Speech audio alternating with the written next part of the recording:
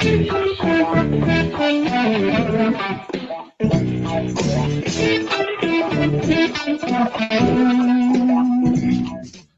to today's webinar, compiled and produced by the team at BizNews.com.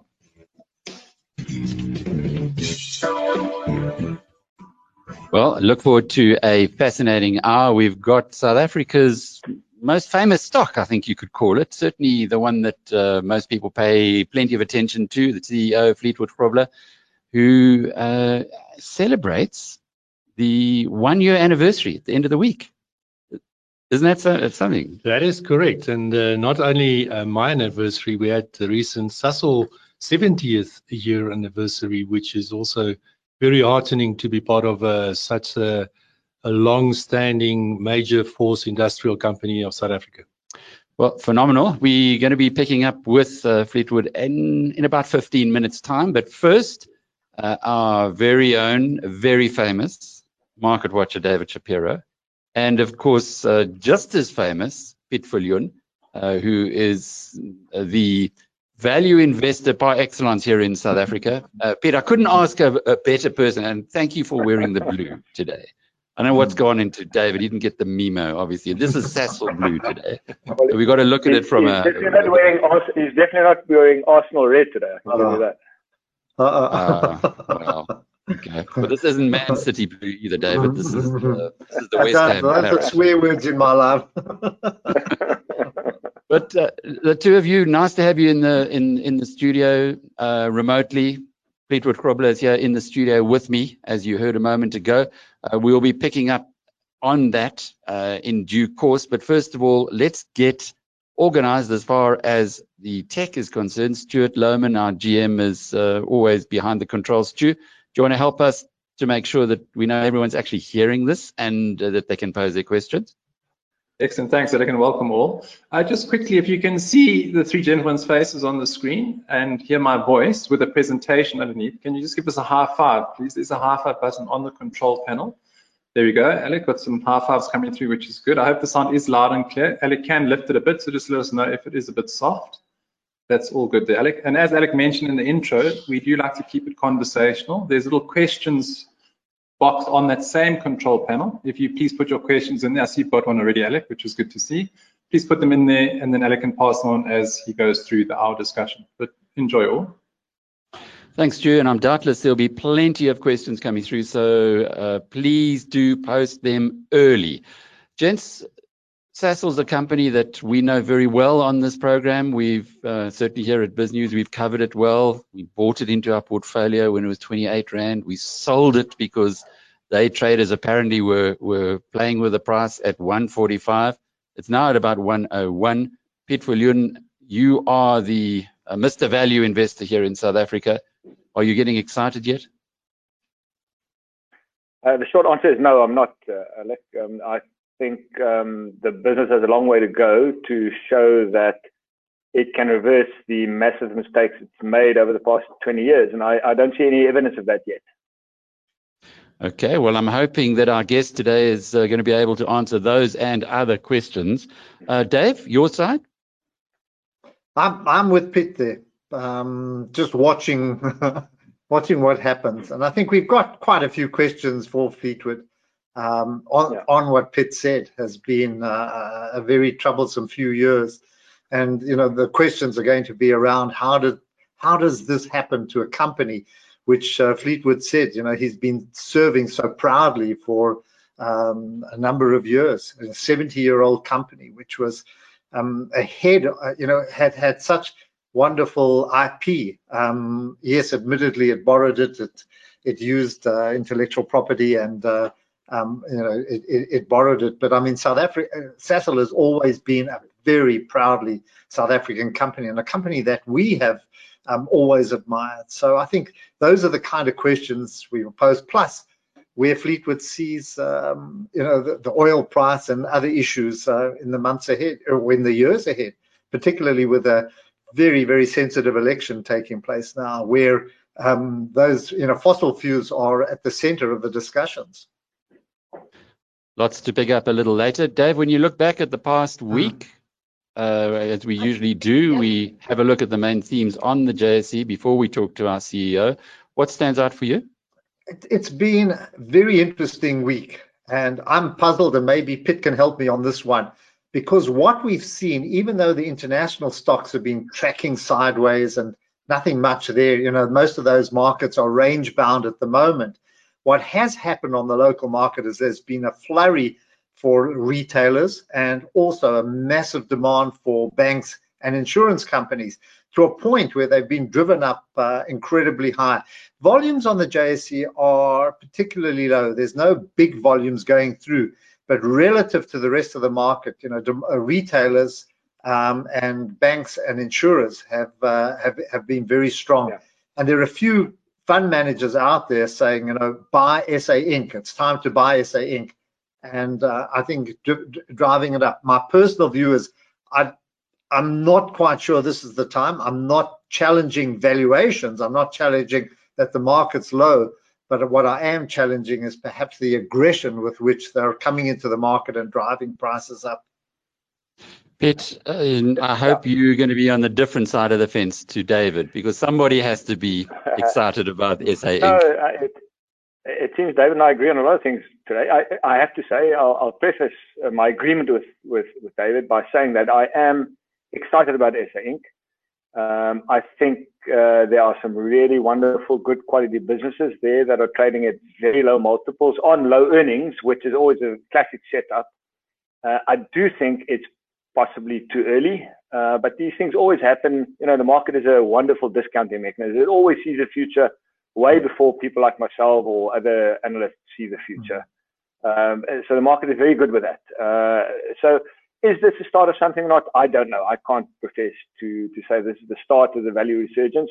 I do know that there will be a resurgence of value at some point in the future, whether it's today or next week or next month. And I do think that investors would be responsible to allocate at least a portion of their portfolio, not the bulk of it, not all of it, but at least a portion of their portfolio to some sort of value exposure in South Africa, because that is where the big returns lie in the future somewhere. Again, I don't know when that's going to happen, but it is going to happen. And I think, by the way, what happened last week is an inkling of what can happen when the stars align. The stars are not aligned at this point, but it shows you a glimpse of what can happen when the stars align.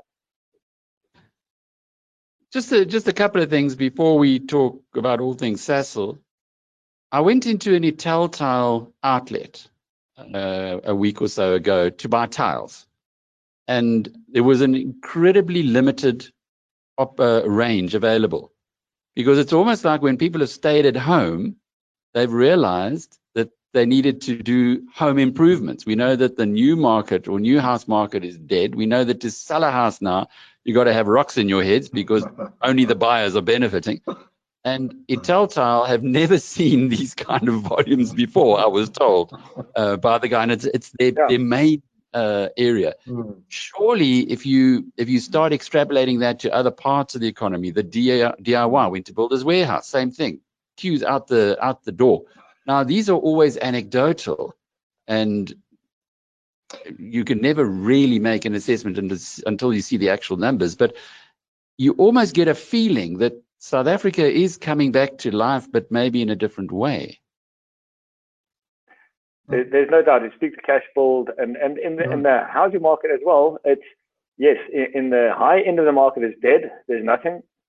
But in the lower end of the market, there is a lot of trade happening. There's a lot of demand. There's a lot of transactions taking place. I'm talking about the 500,000 rand to 1.5 million rand type of market. The transactions are happening, and there is demand. I think the decline in interest rates have helped that market tremendously. It made things much more affordable. Because remember, if you're buying a 1 million rand house, a 3% cut in interest rates makes a huge difference in your bond repayment, because you're buying that house basically 100% on debt. So that market is moving. There are things happening there, and the same on DIY, cash build, those sort of things.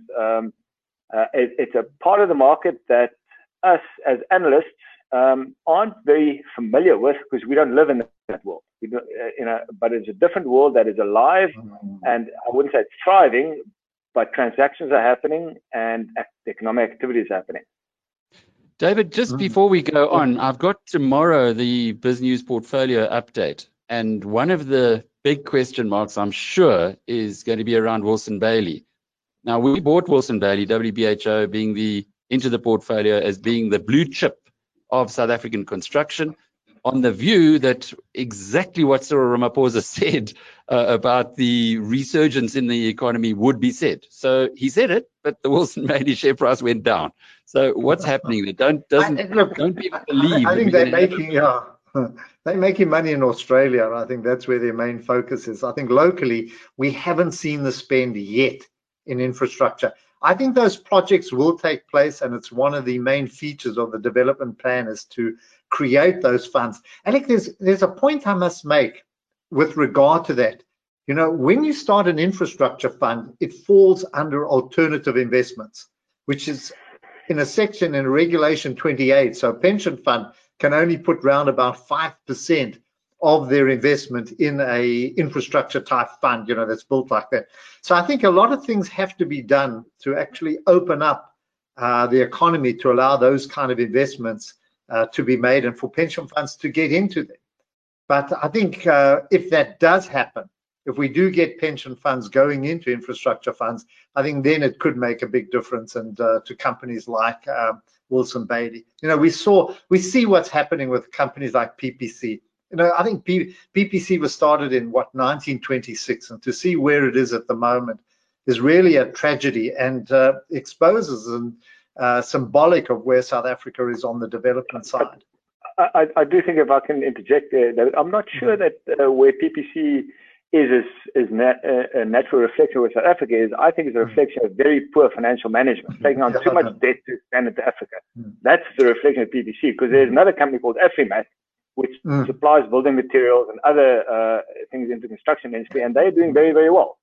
So I would rather use Afrimat, the reflection of where South Africa is, than PPC. PPC, like Sasol, I think finance themselves irresponsibly and find themselves in a hole because of that, not because of the country or anything else. It's irresponsible financing that have caused, and irresponsible financing of irresponsible projects. That is why PPC and Sasol find themselves where they are today. Not the country.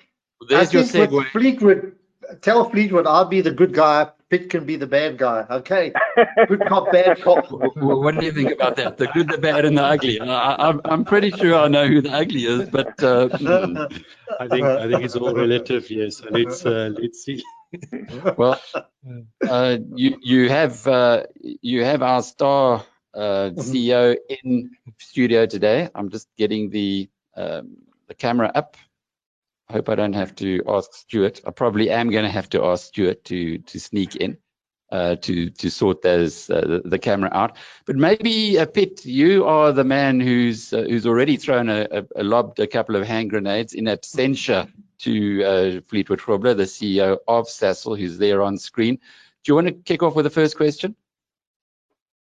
Yeah, so I think the key to understanding Sasol is to understand their capital allocation policies over the past 20 years, why they have been so pro-cyclical. In other words, every time something is doing well, they invest a lot of money into it.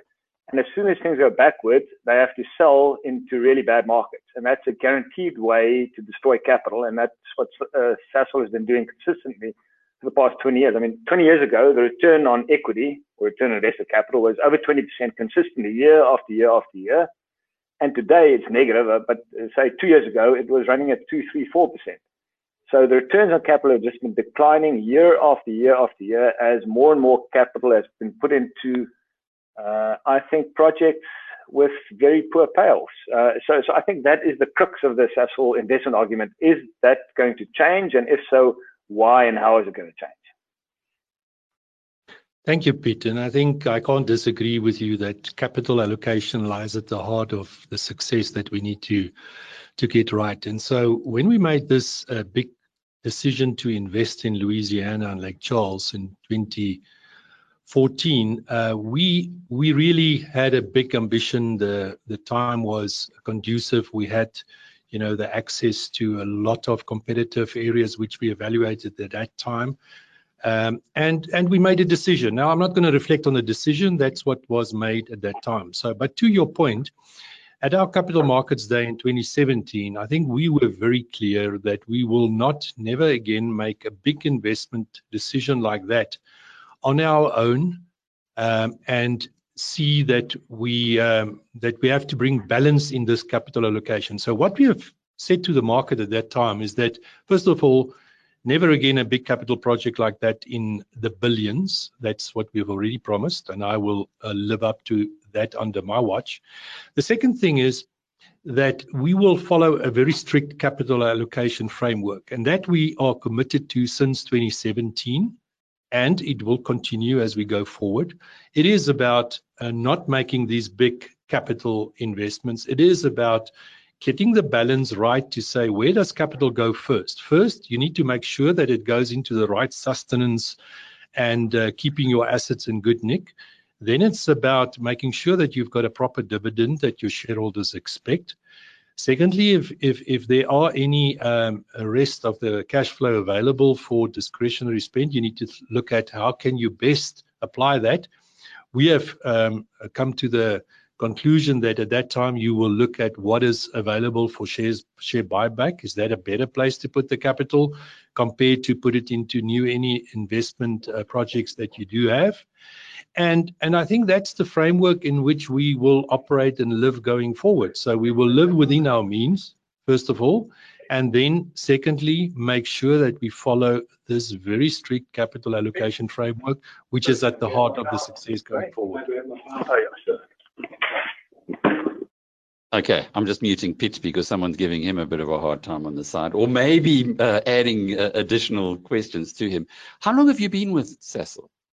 So I actually started as a bursar in 1984 with Sasol, and I had a very interesting career through the various operating entities. Spent about 9 years of my tenure outside South Africa, of which the last since 2010, on and off about 7 years in Germany.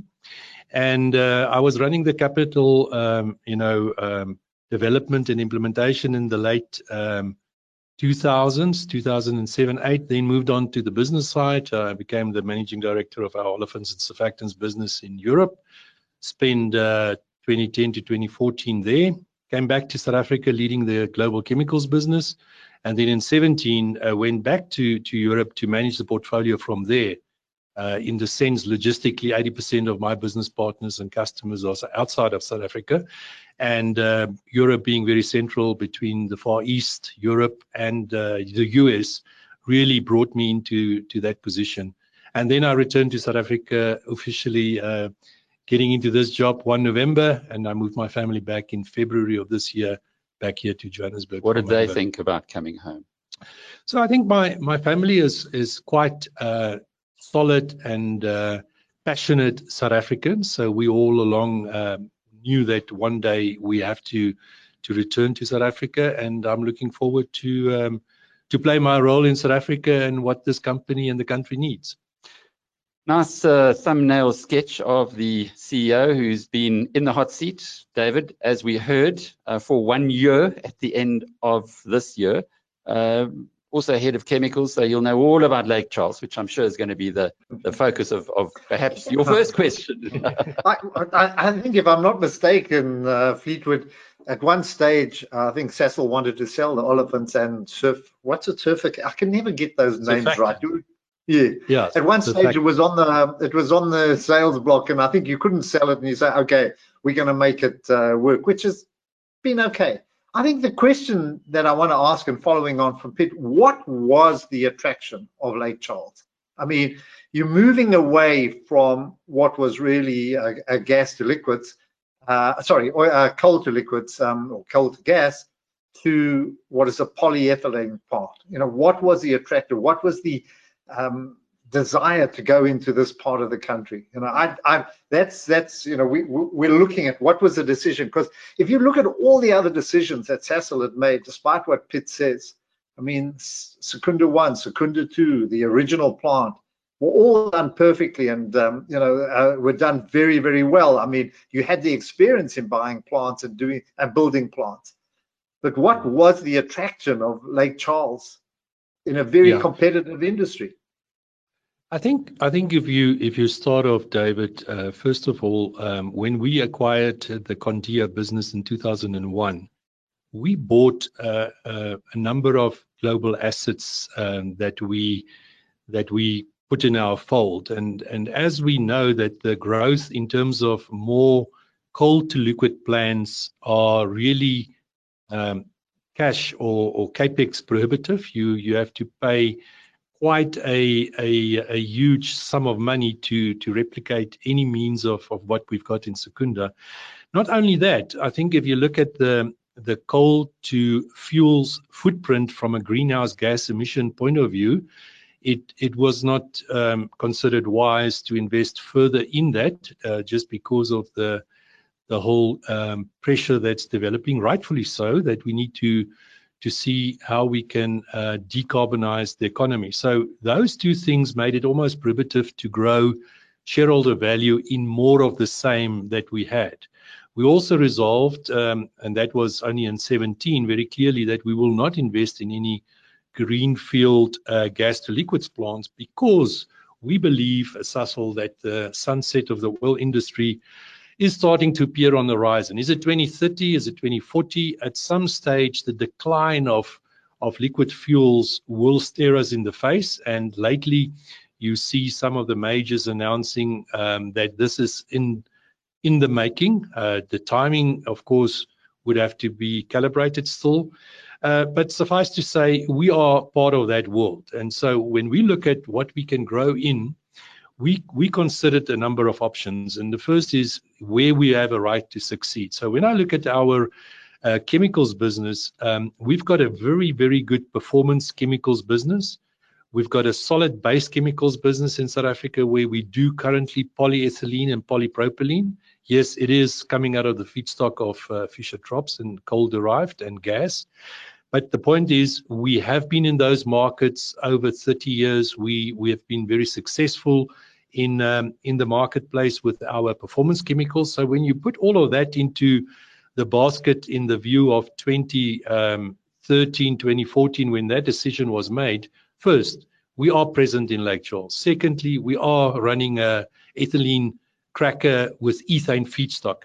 The advent of shale gas opened up a huge opportunity to make use of abundant ethane feedstock, which is the lowest cost feedstock for any ethylene derived product. And we saw that as a good opportunity. So we had access to technology. All the plants that we built in Lake Charles, the LL and the LD, are similar technologies we practice in South Africa. So the license source are the same type of plants we do today in South Africa. So we just had the latest and the scale plants that technology developed into over the period till 2016 when we made that decision. We, as I say, we had access to markets. We had the know-how how to operate these plants. We've been for 30 years and more in Lake Charles for the establishment there already. We built on the performance chemicals side as well in terms of the investments we made there into the alcohols, the Ziegler, the Goubet, and the surfactants or the ethoxylation. We built a new ETO or ethylene oxide and MEG plant. Previously, we just told our ethylene in Lake Charles for others to make the EO. We brought it back and we reacted with our alcohols that we made, and we've got the ethoxylates, which is really going into cleaning applications and other specialty niche application for our customers. But the point is, at that time, we had the right to succeed because of feedstock, access to technology, access to markets, and we've been present in the site. So the scale of the project, I think that is the questionable thing if I reflect honestly at that time. Could we have done better by partnering from day one and utilizing, focusing more on our specialty chemicals or the performance chemicals side? Yes, maybe in hindsight, that is what we should have done. But as we've said, in 17, we've already resolved we will never again build a big project like that without considering a partnership. But what we've got today, and looking at the performance chemical side of the business, we believe still there's a right to succeed and that we will get good benefit from that investment that we've made, and that the growth prospects that site offers us in growing in specialty chemicals is unparalleled. So That's a good story. But this is not a good story, as you see on the screen, with the Sasol market cap back to where it was, 15, 16 years ago. So the market has really, really punished you. And people like Piet Viljoen are now saying that you never going to get, sorry, Piet, I don't want to put words in your mouth, but from what I heard from you, you'd say that you're staying away from these guys because that track record that you can see on the screen there, the market cap growing with a couple of peaks, is not repeatable. But just help me out here, Piet. When you look at this and you see the way that the value has been destroyed, it does look like a one-off, almost like a perfect storm against Sasol. Do you disagree with that? Yeah, I do disagree with that. I think the market took a while to realize what was happening within Sasol. But if you look at the return on equity of Sasol over the past 20 years, since your chart started in 2000, it has been consistently declining with one or two bumps when the... Piet, we just lost you a momentarily. Still good. We just lost you for a few minutes. Piet, can you hear me?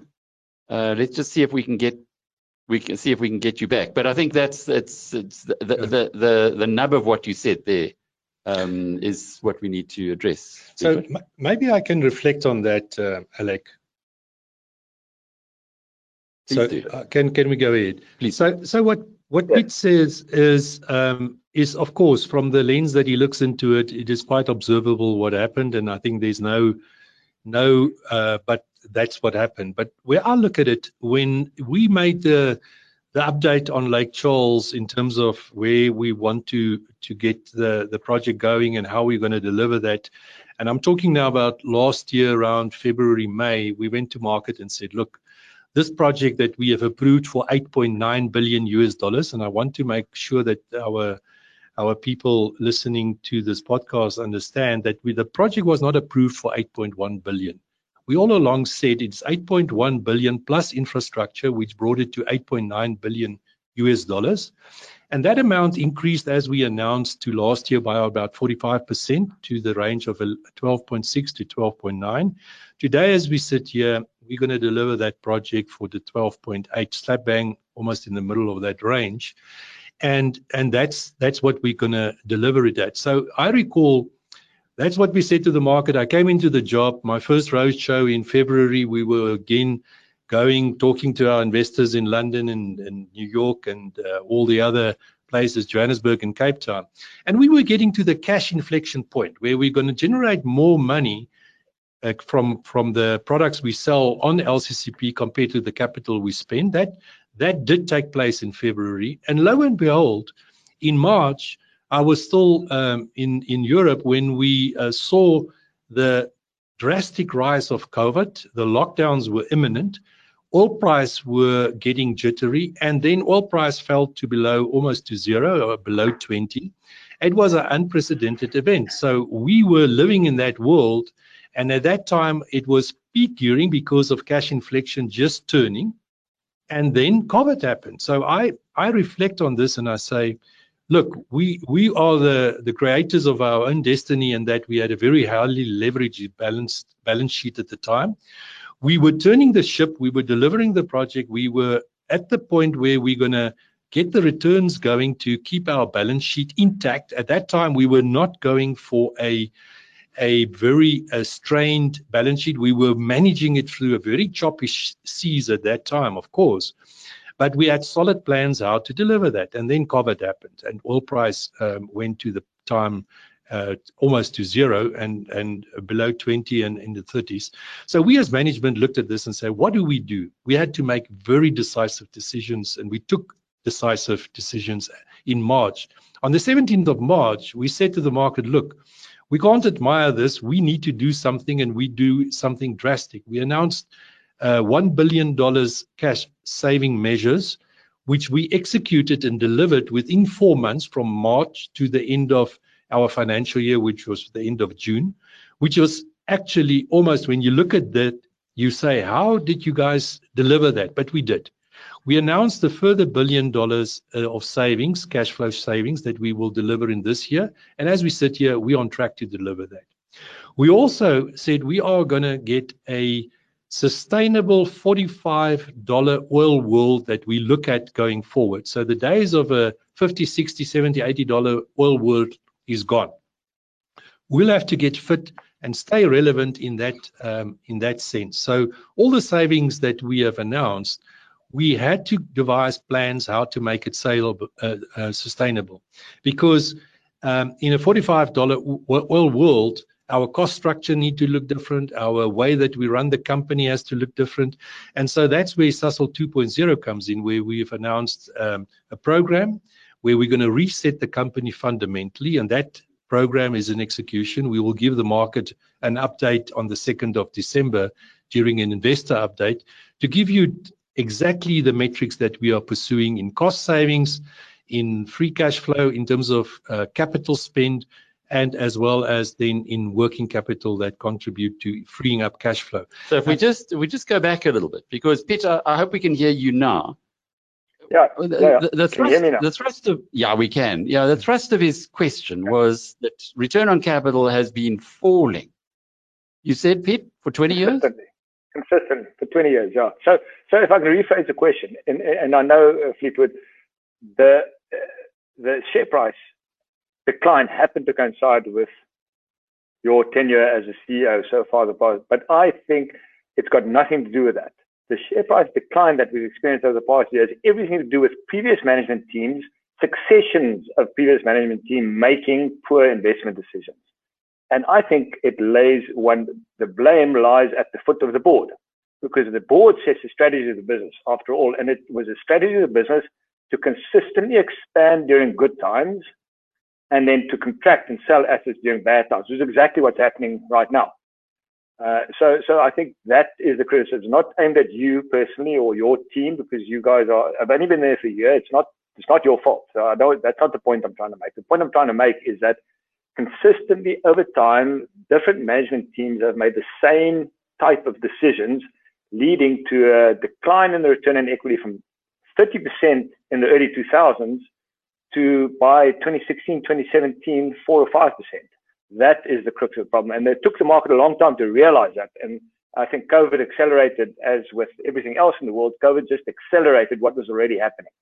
So my question actually is, and you've explained very well what you've done in the short term as emergency measures almost, but what happens in the long term? How do we trust the management team and the board of Sasol to take long-term, sound, strategic capital allocation decisions? I think that is the argument that I'm trying to put forth. And the argument well put forward, and I want to reflect on it. And as I've said, that turning point about the board and management taking long-term decisions, that has already occurred. We already this is the 4th year going into that trajectory, when we said on 2017, our capital allocation framework will look like this. And you have to draw the line in the sand and say, okay, Sasol board, Sasol management, what have you done since 2017, and how does that trajectory now put you on a path of credibility and delivery? And I think that's the conversation that you need to rather have than the what is happening now, and are they to do it? They've done it. They've done it in 2017. But if that's the case, why then did they change the CEO? Why did the board change the CEO? I think that's a question that you need to ask the board. I did not, do any of those decisions or part of that, but I can only say that, I've got the job and I've got something to do, and that's what I'm busy doing with my team.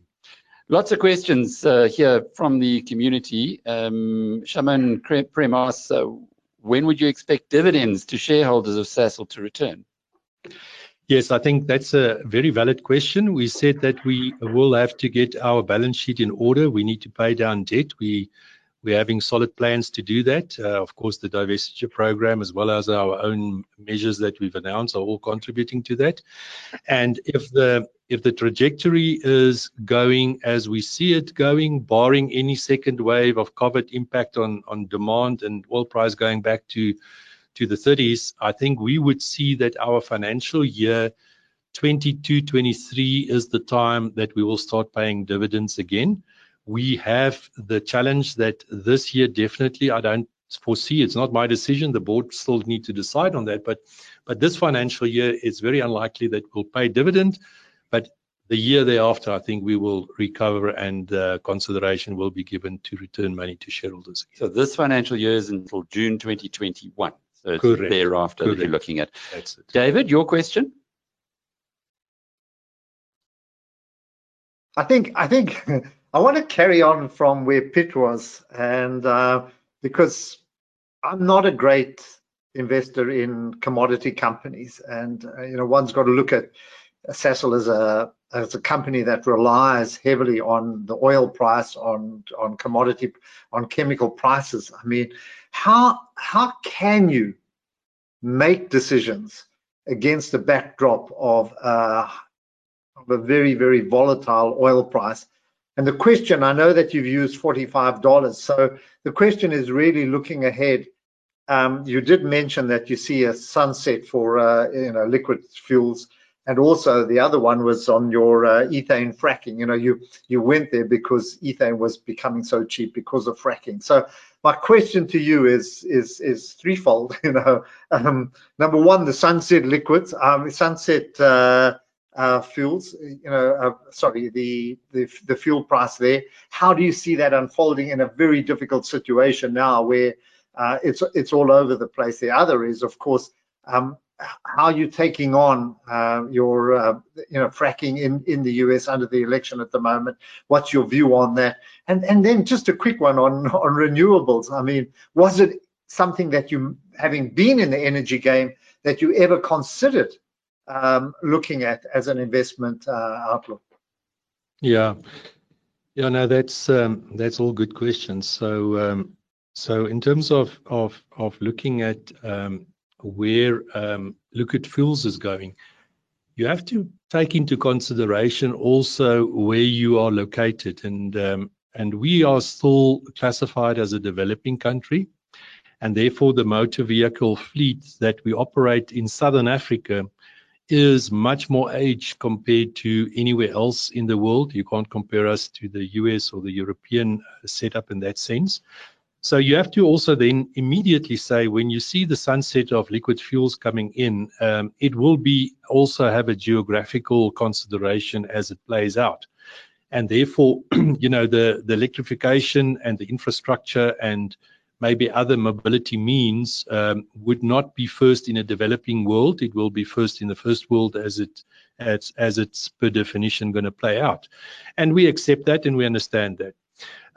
If I look at the projections that people are saying that it's sort of peak plateauing and then declining, that could happen in the period 2030 to 2040.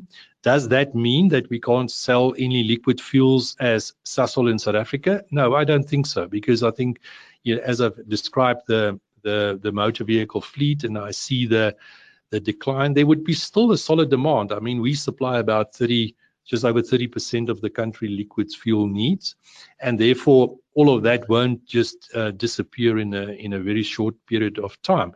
However, having said that, it would be irresponsible to think that the world will go on and on like that if it is in a plateau decline for liquid fuels. And so we as Sasol have to think about what is next. What is our plans to play a role in the energy world post 2030, whenever that date of turning is? And therefore, we are looking at new and exciting areas of how can we bring in more gas into South Africa? How can we have a just transition over time from coal to gas?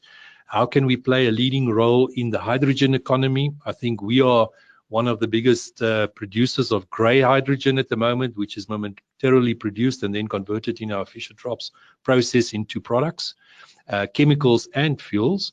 And that may be an exciting opportunity going forward. So renewables per se as a player in just making solar power through wind and solar panels is one thing. But how to take it a step further and get something that you can really work in an energy situation like hydrogen, I think that is what is exciting. And Sasol being a technology and a technical company, I think we can play a role in that landscape, and also in South Africa being a part of that. As we're stepping up to that challenge, we are already contributing and leading the hydrogen roadmap that the government is piloting at the moment and developing. So I think, you know, they're exciting times beyond only liquid fuel. So having said that, coming back, David, to your other question with respect to ethane. Now, ethane is a byproduct of non-gas liquids that come out in the pursuit of natural gas, which is methane, as well as tight oil, which is then crude oil that is used in the US as oil input. And so the ethane is a co-product of that process. It comes out as they frack and they get the gas and the liquids out. One of the components is ethane.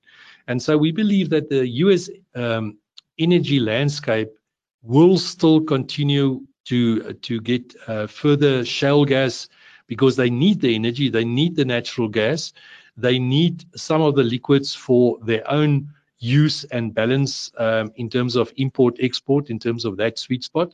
So we believe that ethane would still continue to be available as a very competitive feedstock in that region, and we don't see whatever election play out would make any difference in the energy balance in the US.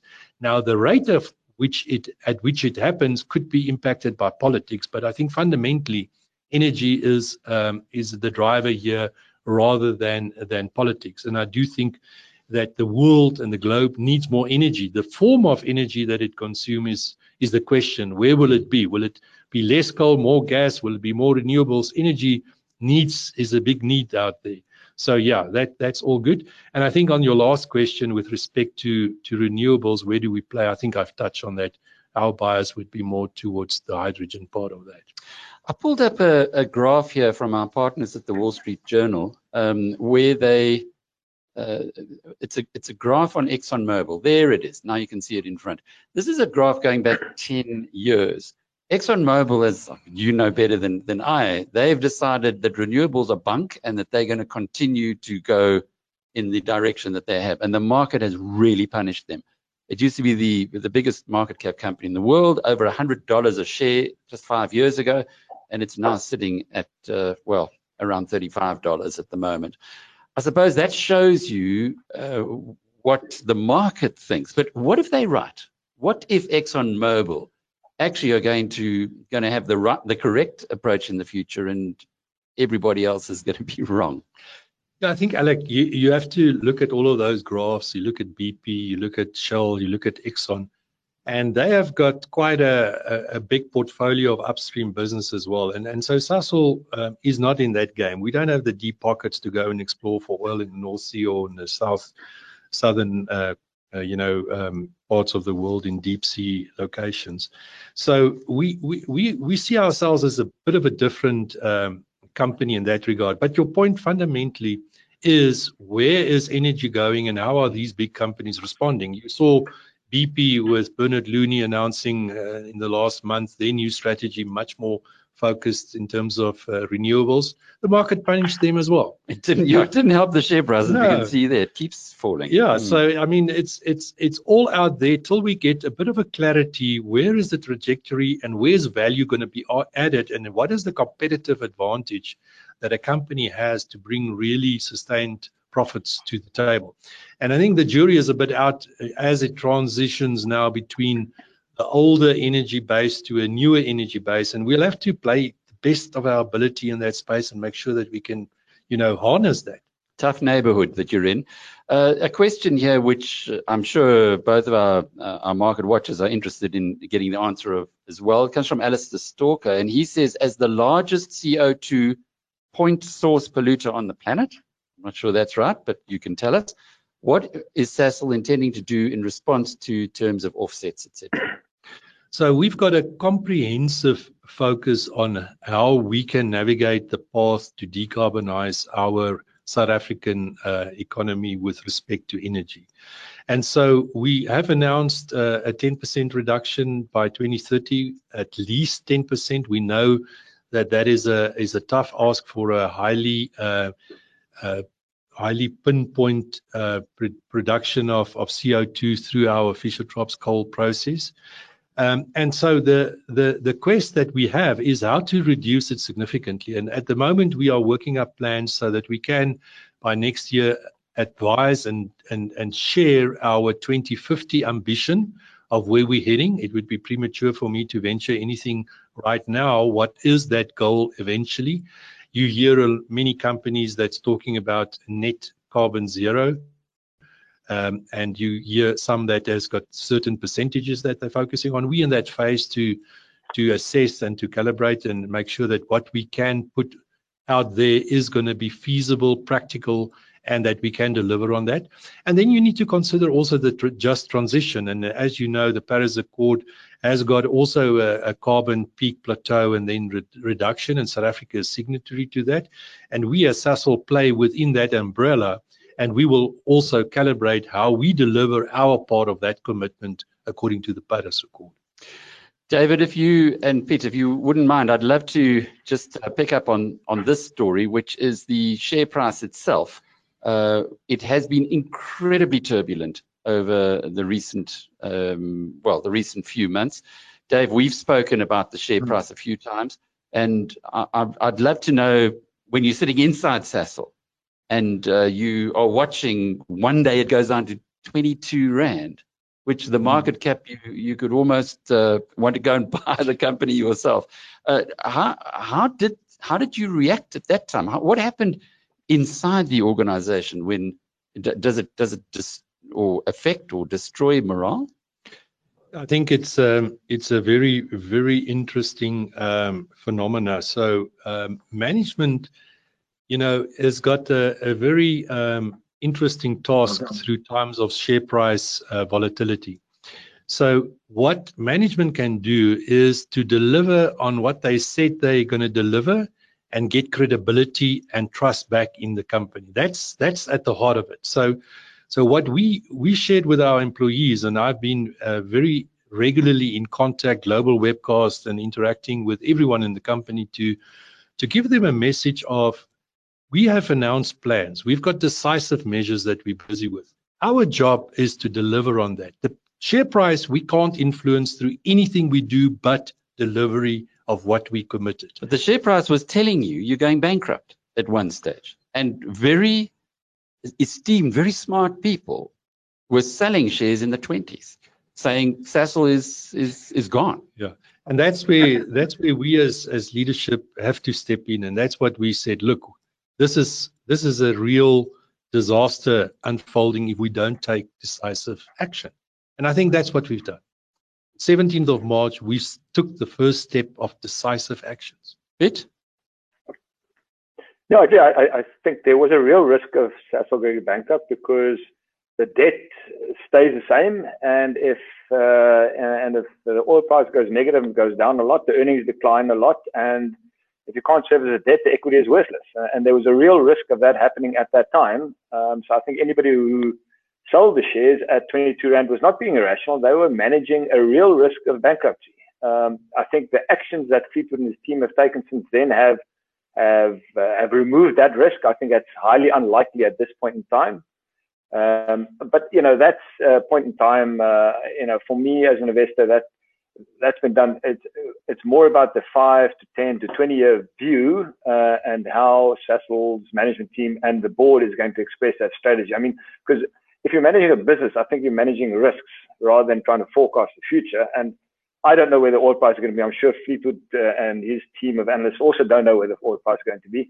But I think there's a real risk that the oil prices in 5 or 10 years' time is very much higher than it is today, because oil companies are not investing in exploration. Nobody is spending a cent on any exploration activities anywhere.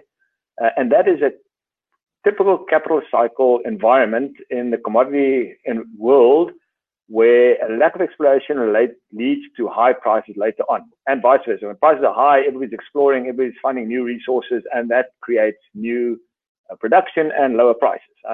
So That's the cycle, and I think that is, for me, the biggest risk that Sasol needs to manage is what happens if the oil price goes to $200, because I think that's a bigger risk than the oil price staying at $40 the next 10 years. I don't think he'd mind that one too much somehow, or shareholders wouldn't. Yeah, Piet, I think, and as normal cycles play out, which you described there, and you are 100% correct. The point is, if the world changes and that cycle is taking 5 or 10 years longer, I don't know.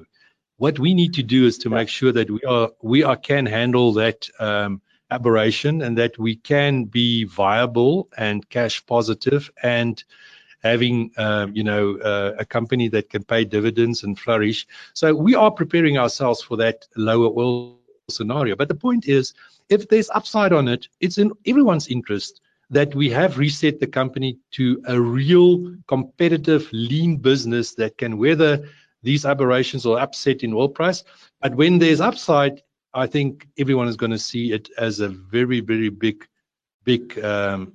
sort of, I would say, positive. I don't want to predict anything, but when that happens, there's very much upside.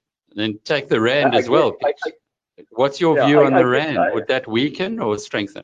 My view on the rand is the same as the view on the oil. I don't know. I think one just has to manage the risk. I guess the biggest risk is when oil goes, if oil goes to say $200, for instance, picking out a number, what stops Sasol from investing in oil production facilities at that time? Because obviously then those sort of things will be massively profitable, and there will be a huge drive to invest in those sort of things, because that is what the market will want at that time. So what stops you from then investing in that sort of production facility? That's the key for me. Yeah, so you have to keep in shares and paying the bigger dividends. Yeah, no, maybe it's better to buy back shares at the time, but the point the point is that to replicate a coal to product value chain via Fischer-Tropsch is really capital intensive, and it goes with the greenhouse gas footprint.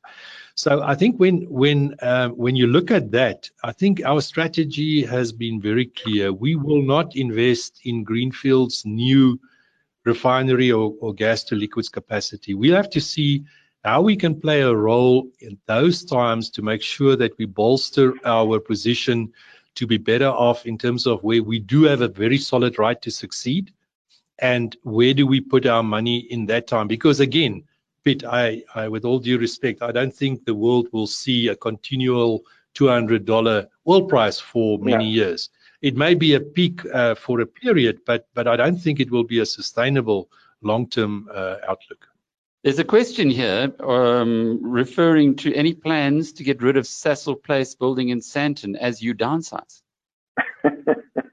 Yeah, what I can say, we are looking at optimizing the building. We don't need the total space that we have, and so I would favorably consider co-tenants in the building, but that's a process that we're busy with.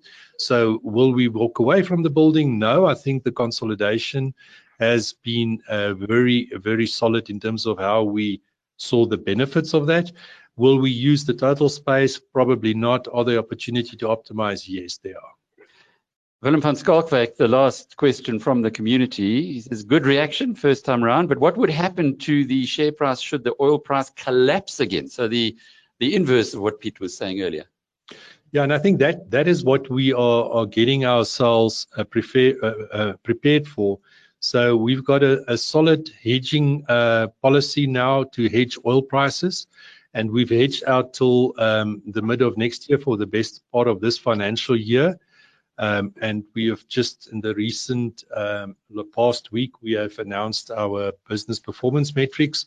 And in that, we also published what is the situation with respect to our oil price hedging program. So I can just share with you. So the hedges are in place, protecting us for a downside below, I think, $36, $37 to the barrel. So we've got a risk mechanism to help us protect us if that happens in the near future this year. So that also protects a little more about going bust, Piet. Yeah, and I think that's good. As long as it's implemented consistently, I think that's a good strategy. David, last question for you before we let Fleetwood leave us. I haven't. I've just been fascinated by the discussion. I just have to declare my interest to Fleetwood. I am a member of the investment committee on the Sasol pension fund. He might not know that, but so and I have to make a declaration that although it's separate from Sasol, it's a superb investment committee. And the one thing that is being run very, very well has been that from the time that Robbie Robertson took over to Andries at the moment. And I enjoy it immensely, and I've learned an enormous amount, as I have today. I know we're running out of time, but Alec, I think that Fleetwood has covered so many issues that are, just on the whole oil industry and the backdrop to, to where they are at the moment. I loved what Piet said, because that's the very problem that one has when you run a commodity company, that you have no idea where the oil price is going to go. And remember when it was $100, how Goldman Sachs told us that it was going to go up to 250, and everybody believed Goldman Sachs, and what did it do? It went the other way around, all the way back to 50. But those are the issues that Anglo American, that BHP Billiton, that Glencore, and all of those have fallen short in actually handling, especially after the commodity cycle, the super cycle came to an end, the Chinese super cycle. So I know where Piet comes from, but I just want to thank Fleetwood for really sharing his thoughts with us and giving us so much to understand. And thank you. Yep. And well done, Alec. This is another really good program. Well, David, you make it so. But does Sasol Pension Fund own the Sasol head office? We do. So are you happy to have heard what you did a moment ago, that Sasol isn't going to renege on its rent? No. It's a brilliant building. Absolutely, brilliant. Yeah. Excellent, Alec, and I think what is also for us, we would like to succeed. We really have got a vision for the company to be restored as its as a blue chip share in the industry and in South Africa JSE, and we're working hard on that. And I think what is also very heartening is when you do see coverage in press giving the national companies a bit of a chance to succeed and not to be beaten up every time that something comes up. The people are going for the negative part of the messaging. I think we've gone through a beating. Yes, we've taken that now, but we also need a bit of a helping hand to stand up and change the narrative in the country as well, to get a bit more positivity going in terms of the economic recovery plan of the president. And we are part and parcel of that. We want to play that role. And it does help if everyone, pushes to get people up again after they've fallen. And we're definitely standing up at the moment. So help us to get into the full stance. That's a great idea, Fleetwood. Maybe you should invest $12 billion into South Africa. Maybe that'll be a good idea. Ooh, thanks, ouch. If it was his choice, he would have done it. He told me that earlier. Yeah, I'm sure he would. Thank you very much, Fleetwood. I think that was very good. I really enjoyed that too. Thank you. Just to close off, Piet, would you be buying the shares now? No, I think it's still early days. I think there's a lot of work to be done. But it's definitely a share that's on the watch list that we are watching. There's no doubt about that. Well, that's a lot more positive than the way you opened. David, from your side, you're on? I've got a target 70 to 80. That's in that region. Rand. Oh, target down. So when it's 70 to 80 Rand, then you're a buyer. Yeah, we're heading that way. And that's, that will be the base. I think it will get rid of all those weak shareholders that ran it up to 150. Who should never have done that. All those. Actually, there's a wonderful article in The Economist this week about fintech and about all the youngsters who are playing the markets now. Well worth understanding. And that's where all the money that's the baby boomers are going to leave to their children. So you've got to understand how they think. Anyway.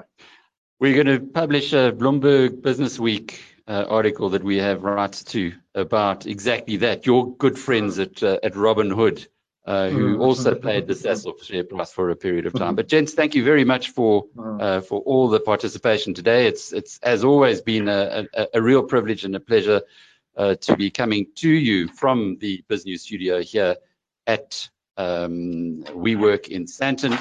Having our in-studio guest was a real pleasure, and look forward to being back in your company again, same time, same place next week. Until then, cheerio.